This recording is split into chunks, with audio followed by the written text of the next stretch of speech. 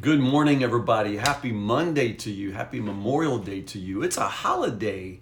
So I know probably some of you are watching me on some other day. You're probably not with me live, but some of you are. And if you are, extra points. If this were an actual class and I could give you all grades, you get an A plus just for being here with me today. And I know somebody is. So God bless you. Thank you for continuing to just stay consistent and consistently in the word with me. I love you guys so much. Fire team guys, man, you guys are the best. I love you all. Stay with it. Stay with me.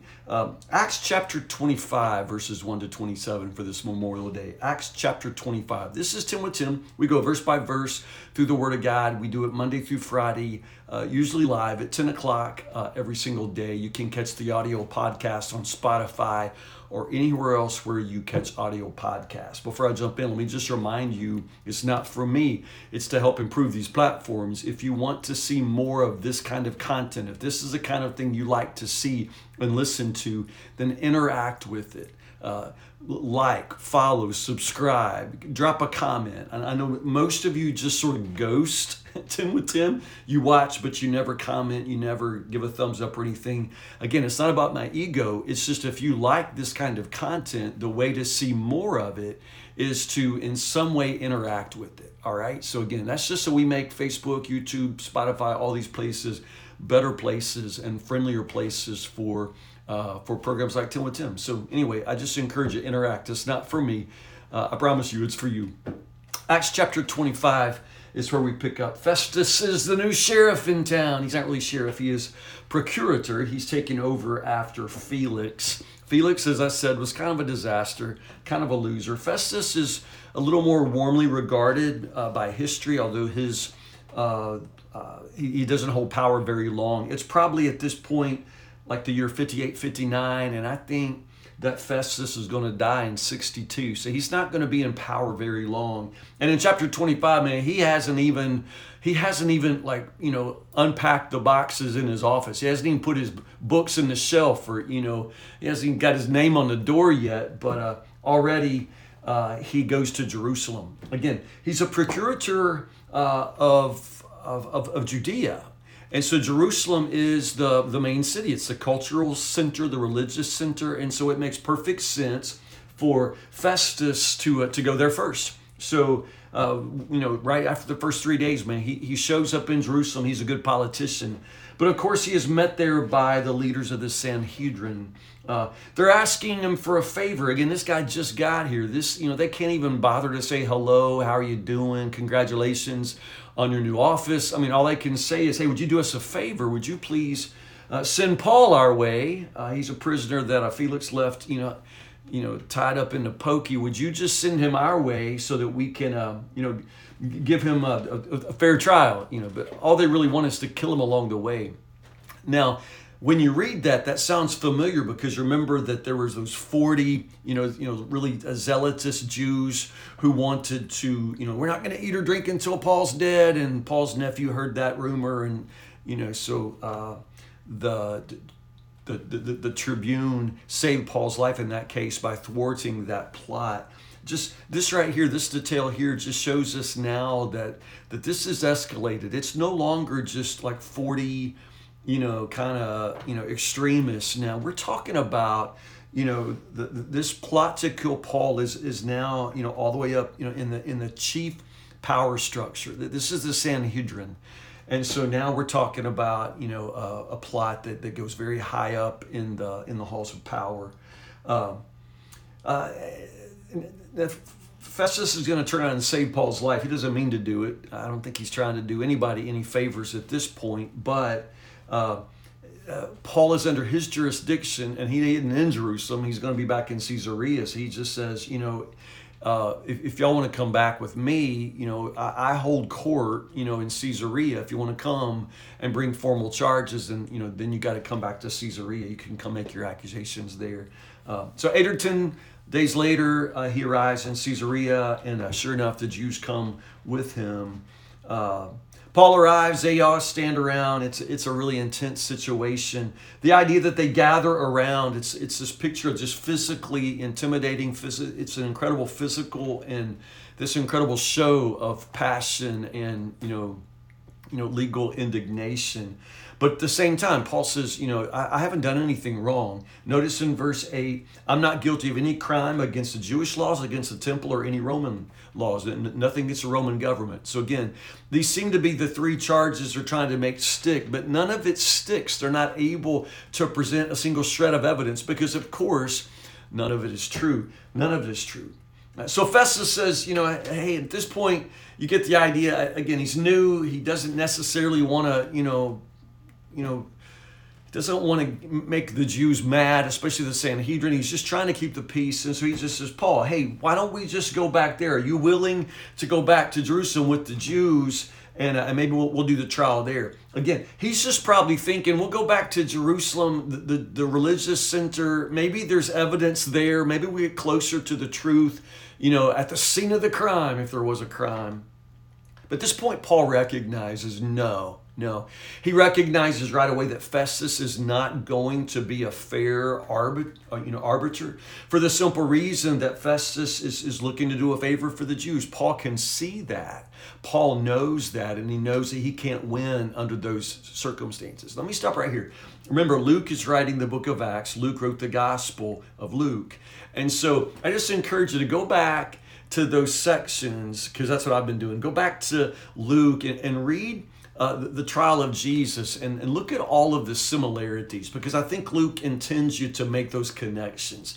The way in which the Romans keep saying, I find no fault in him, he's innocent, I can't find anything he's done wrong, but also this incredible stubborn fear of offending the Jews, this fear that the Jews are somehow going to riot, lose control. And so because of the fear of the Jews, the Roman government never does the right thing in regard to these men on trial. So that's the way, as you recall, Jesus' trial has gone, and now this is the way that Paul's trial is going. The Roman procurators simply can see the truth but aren't willing to tell the truth for fear of the Jews. So Paul says, I'm done with all of you. I'm going to Caesar. I appeal to Caesar. This is what's called the provocatio. The provocatio is a Latin word. The provocatio is the citizen right of all Roman citizens. They can make their appeal, that they can appeal all the way to Caesar. Not exactly sure how that works, because this really is one of the primary sources for this citizen right, although it's also mentioned in other sources, but this is one of the main places. The provocatio was the right to appeal, typically after what was perceived to be an unjust verdict. So Paul's, declaration, or his, calling for the provocatio here is a little bit unprecedented, for the simple reason that he's asking for an appeal even before there's a verdict or before there's any condemnation, if you see that. But you get the idea. Festus is like good. I mean, he doesn't say good, but I get the idea. He's just as happy to get Paul out of his hair. He doesn't want to deal with this. He can tell it's a bad situation. Did I mention he's only 3 days, actually now 11, 12 days in office. He still hasn't unpacked his books in his office, and he doesn't want to deal with this. So anyway, on. You're calling for Caesar. To Caesar you shall go. And then a few days later, King Agrippa shows up. King Agrippa, I don't understand how all of this government structure is, but King Agrippa is a Roman appointee, but he is sort of the king of the Jews. His jurisdiction doesn't necessarily overlap. I don't know how any of this works, to be honest, but it's natural for King Agrippa to come and meet the new procurator of Judea. And so, again, it's probably a political meeting, but while he's got him there, Festus says, hey, well, I got this prisoner. And he's talking to King Agrippa and his sister Bernice.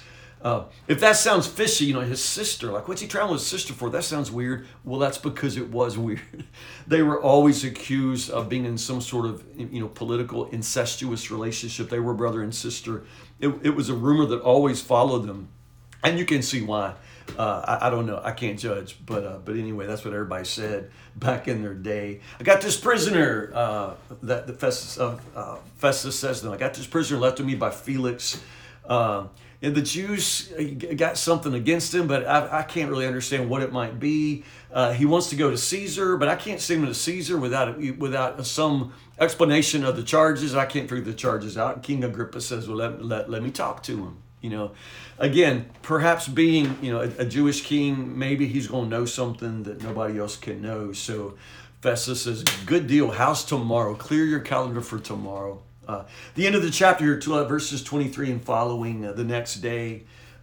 This is setting up really the climax of Paul's defense in these chapters here. Notice this great pomp. This really is, in many ways, a very elaborate situation.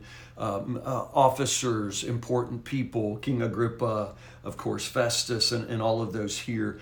Festus starts out with the introductory remarks. He just basically says, we got this guy that the Jews hate, but for the life of me, I can't figure out what he's done wrong. I can't find anything deserving death, but he wants to go to the emperor, so he's got to go to the emperor. So notice how Festus just sort of subtly blames it on Paul. It's like the dummy, I can't find anything he's done wrong, but now the dummy's appealed to, the emperor. So now he's got to go to the emperor, and I can't send him to the emperor without explaining what he's done wrong. So basically what Festus does here is say, okay, all right, everybody, I need you to help me out. I got a criminal here. Now let's find a crime.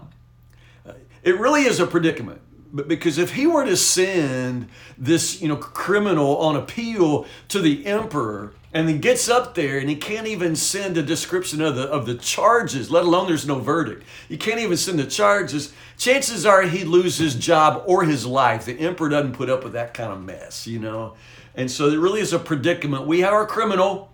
Now let's find the crime. And so Paul is allowed to address Agrippa in chapter 26. Chapter 26 really is remarkable, and we'll pick up right here tomorrow. Chapter 26, verses 1 to 32. Now, if you're watching this late Monday, or if you're watching this early Tuesday, you got some catching up to do, because again, even though Monday, today's a holiday, I'm still just going to keep us right on schedule with wrapping up the book of Acts. So for tomorrow, Tuesday, Acts 26, verses 1 to 32. Listen, if it's your day off today, like it is mine, enjoy this holiday. Enjoy this day that God has made, and spend some time reflecting on those who have made this freedom possible for us, paying the ultimate sacrifice. Jesus, of course, is the best example of one who has no greater love than the one to lay down his life for his friends. So God bless you all. I love you. I'll see you in the morning, Lord willing, 10 o'clock for 10 with Tim. Have a great day.